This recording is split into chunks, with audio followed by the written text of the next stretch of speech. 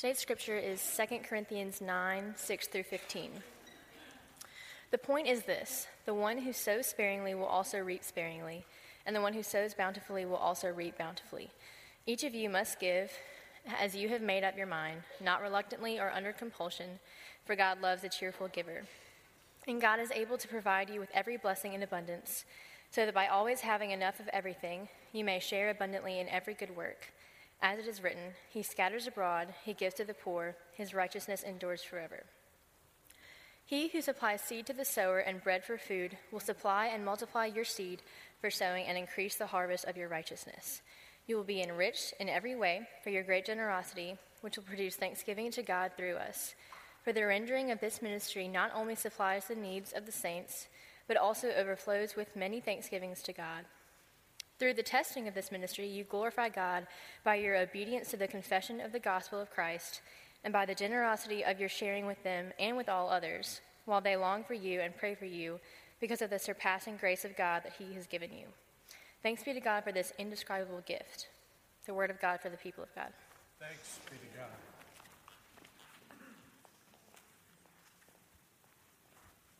Glad you're here. I have my house has been empty this weekend. My wife and children are gone to Gulf Shores. Her brother lives down there. And so it was kind of quiet around the house except for the dogs and I. So it's nice to be with you this morning in the company of the saints. This is the last day to wear seersucker. I don't see a whole lot out here, but I just want you to know this is the last day I can wear it. Fred's got on what Fred usually wears. Lots of color I like, a whole lot. I'm going to share with you about one of the most important things in my life today. It really is important to me, and it comes out of my childhood learning from my grandmothers. And I'm not going to talk about them specifically in the sermon, but they taught my mom and dad about this. And in turn, I got to experience it and try to teach my children the same way. According to Jay Link, who was a president of Stewardship Ministries, there is not any evidence of tithing in the New Testament. Now, some of y'all going, right! Not so fast. I want to teach you just a few moments from the Old Testament about the tithe, because I think it's important for us to understand.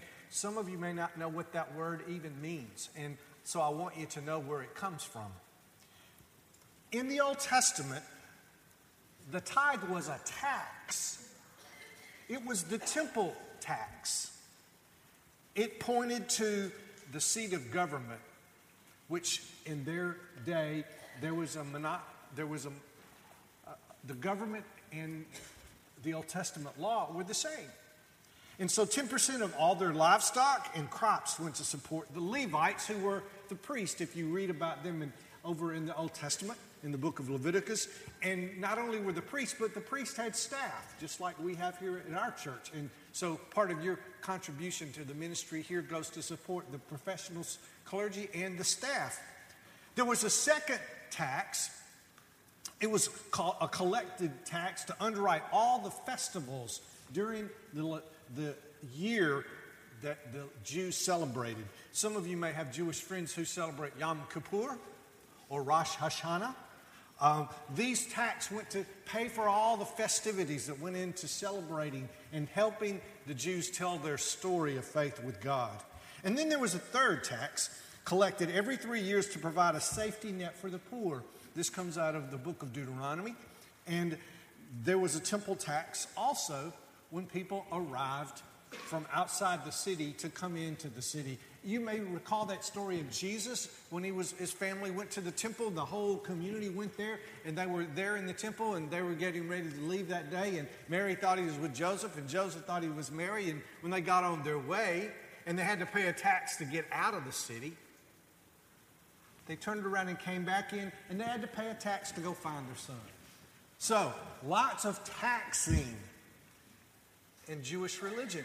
In fact, up to 25% of their livelihood was a tax to support the national budget, which supported the temple. That's a lot of taxation, isn't it? It's not a happy word in our culture today, is it? It's not popular for folks to talk about it. So what does Jesus say about the tithe? Is there anything he talks about in the New Testament? Well, in fact, he does. 2 different references, and there are more. Matthew 23:23, Jesus rebukes the Pharisees because they're bragging about their generosity of mint and dill. Boy, that sounds exciting, doesn't it? Mint and dill, which were a part of the temple ministry. And they were boasting about that. But Jesus rebukes them because he says, you have no concern for the poor. You have no justice and mercy about you. You don't even see the poor. And then in another story we find in Luke's gospel where there's that parable Jesus tells about the Pharisee who goes into the temple, and with him is a sinner. And the Pharisee boasts all the things that he does, and he mentions that he tithes before God. And the sinner's on the ground, won't even lift up his head to God, and just says, have mercy on me. And at the end of that story, the end of that parable, Jesus rebukes the Pharisee and says, anyone who exalts himself before God will be humbled. But those of us who humble ourselves before God will be exalted by God. So, in this experience of looking at Old and New Testaments, what does it mean for you and I? How are we generous? How can we live and be generous towards God? Well, I'll tell you this. In my experience, I learned as a child, God is great. God is good. Let us thank Him for our food. Generosity begins with gratitude. It begins with gratitude and thanksgiving. And that's not a holiday in November that we celebrate. I'm talking about being thankful. You may not have a whole lot of worldly possessions, but you are grateful and you take care of them and you share what you have with other people because you're generous. Anybody in this room who's ever been out of the country to a third world country and has been on a mission trip to go down and serve, which is very important, you find out just how grateful people are when you see such meager worldly possessions. I'll never forget on a trip to Mexico several years ago, the ladies in the village saved money to buy us soft drinks. They didn't drink soft drinks, but they knew Americans liked soft drinks. I have no idea what a liter of soft drink cost in Mexico, but I bet it was more than we pay for a good meal at a fast food place. Generosity begins with gratitude and thankfulness. God is good. God is great. Let us thank Him. That's an important place to begin. You see, in the text, it talked about being a cheerful giver. It didn't set an amount in the New Testament, but it talked about being generous, being free. Because when you do that, not only do you bless others, but you get blessed too. You see, we know about compulsory giving. He says, don't be influenced by compulsory giving. You know what that is? That's paying dues. You pay dues to your social organizations or your fraternal organizations or to the country club or to the hunting camp or to the fishing camp. We pay dues, and somebody's checking on how much you've paid. And if you're in the rears, they send you notices about that. Because if you want to be in the club, you got to pay the dues. Paul talked about generosity. You see, when there's compulsory giving, there's no grace. There's no grace. There's no grace. Oh, I got it. Did that bill come in? I got it. Paul's not talking about that. And he's talking to people of little means. Because many of the first century Christians were slaves and they were poor people. And yet, it was out of their poverty that they gave to support the ministry of the apostles. William Barclay suggests that when one becomes aware of generosity of God, it is not in wealth, but it is the spirit of the heart. Mark Batterson is a writer about generosity. He says this: you become free to give out of love for God and His abundance. When you choose to live a life of generosity, you start to change, and so does the world around you. You move from awareness to action. The staff and I came across this website. Some of you may know about it. I found it very interesting, and I want to lead you to it this morning. And as you leave today, go check it out. These are real people that sit in chairs like you do and people who live out in the culture. It's called ilikegiving.com. Here's a clip.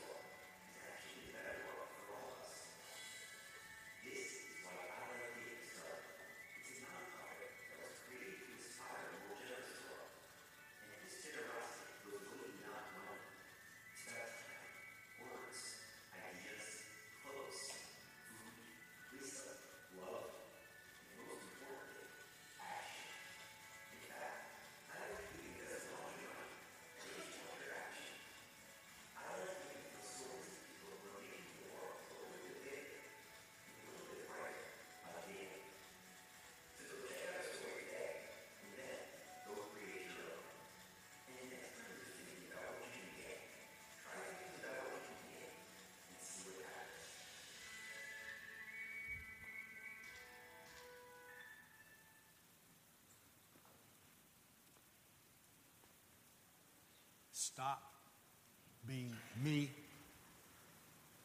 and think about others. It's real simple. Look around you. This room didn't get here when somebody said poof. No genie nodded her head and it appeared. None of this did. It was because people gave. They gave financially and they gave of their time. They gave. You did. And that's what the world needs, is people who give from their hearts, who give their ideas. You heard the video. It's important, and it makes us reflect on how much has been given to us. It shows the power of God, generosity does, to work in our lives for His glory. And our faith really grows when we surrender our will to God. We give because our lives are driven not by accumulation or coveting what others have. Did y'all hear that? Our lives are driven not by accumulation or coveting what other people have. Are y'all there yet? I still got some work to do. I have same kind of wants, maybe more wants than some of you do. I grew up in a family where saving was important. And we had a lot of wants. You should have seen some of the cars my daddy drove. I'll never forget one he had in Picayune. It was a 1962 Rambler. When they lived in Picayune, when we lived in Picayune, I was in college most of the time. It was 1978. You do the math. And my sister Amy, bless her heart, there was this big boulevard in Picayune, and the high school was on the boulevard. He would make her stop.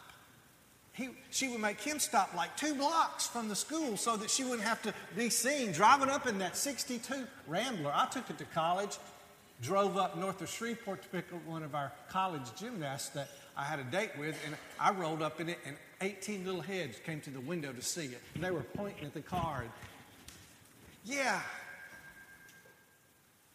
My dad was notorious for getting good deals on cars, cheap ones. But we had money to do other things that was important. Are you there yet? Do you know the difference between want and need? Or do your children?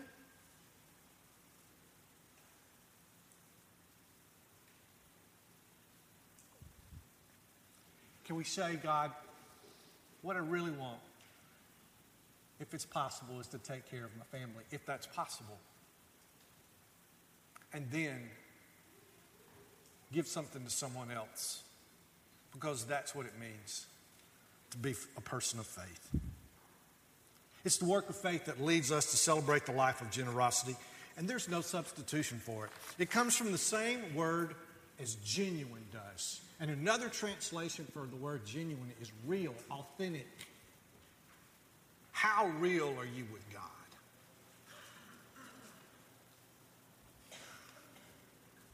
How real are you when it comes to sharing your resources with other people? Now, tithing is only one measure.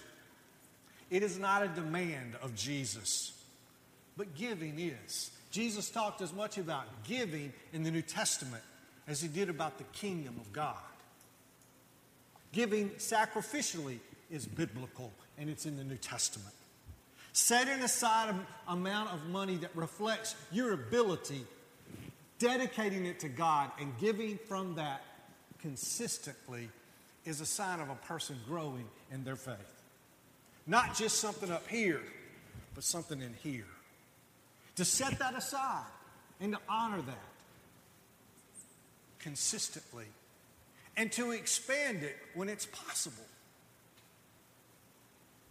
Giving out of gratitude is the way we show God how much we love God. John Wesley said two things that are important. I want you to think about them. Earn all you can. I like that. Remember that, Staff Parish, when it comes around to that conversation. Save all you can. And give all you can. And you know there's a word in all three of those statements? It's the same word in all three statements. All. That's what John Wesley said a long time ago about being a Christian. And then he said this: it's not how much of my money I'm going to give to God, but how much of God's money am I going to keep for myself? Think about that one.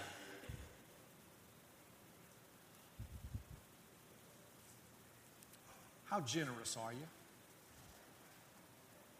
How generous are you with your heart, your hands, and your head? The name Oswald Golter won't mean anything to you, perhaps. He was a missionary. He was a missionary during the outbreak of World War II and beyond. And he was sent to Portugal to minister. He had heard, as he was in the station where his ship was he was to board ship and come back to America. He was taking his money there. He had something that had been sent to him by his mission organization, and he was there to buy his tickets. He heard someone speaking about these Jewish immigrants who had snuck in to the country, and they were hiding outside the city, and they were afraid. And there were people talking about going to find them. There was great fear. And Golter heard that as he was standing in line. And so when he got to the line to pay for his ticket, instead of paying for the ticket, he cashed it. It was the day before Christmas. And he went out and found out where this place was and very quietly walked into the barn. Still quiet. Nobody was in there. He said, "Merry Christmas." Not a word. "Merry Christmas." Still no word. That's okay. And then, finally, "Merry Christmas!" And back came this response: "We're Jews." He said, "I know. What do you want for Christmas?" "We're Jews." "What do you want?" "I know, but it's Christmas." And somebody said, "Pastries." And so Oswald Golter goes back into town and he finds a bakery and he buys 2 or 3 huge baskets full of homemade pastries, and he takes the pastries up into the barn and they sit there and they share Christmas. And while he finds out what's going on with them, he finds a way to help them find more security because their lives are being threatened in Germany. Now, Dr. Golter came back to the United States, and again, he spoke to a group of students who were studying to be ministers, Christian ministers. And after he finished telling and speaking and told that story, one of the students stood up and he said, "Well, Dr. Golter, why did you do that? They weren't even Christian." He said, "I know, but I am."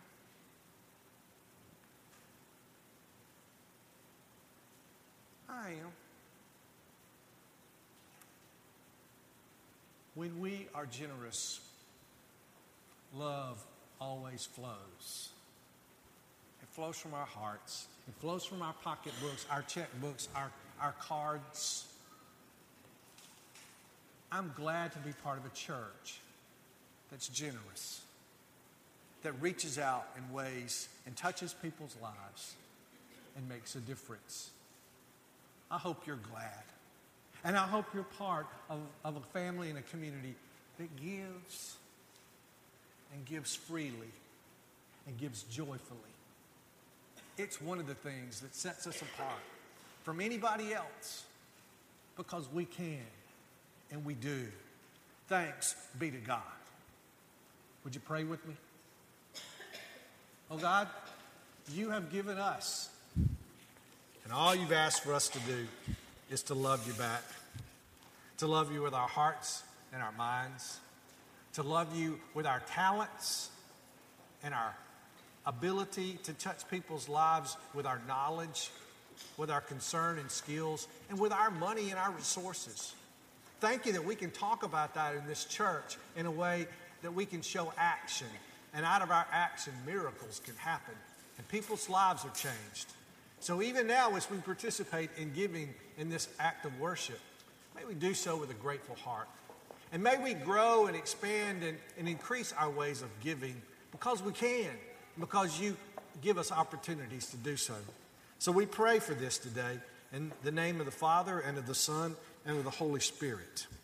As our offering is being shared this morning, I bring your attention to a young lady who gave vision and took action. Her name is Kate Dearman, and this today we're going to celebrate, and she's going to share with you about our backpack ministry. Would you come now?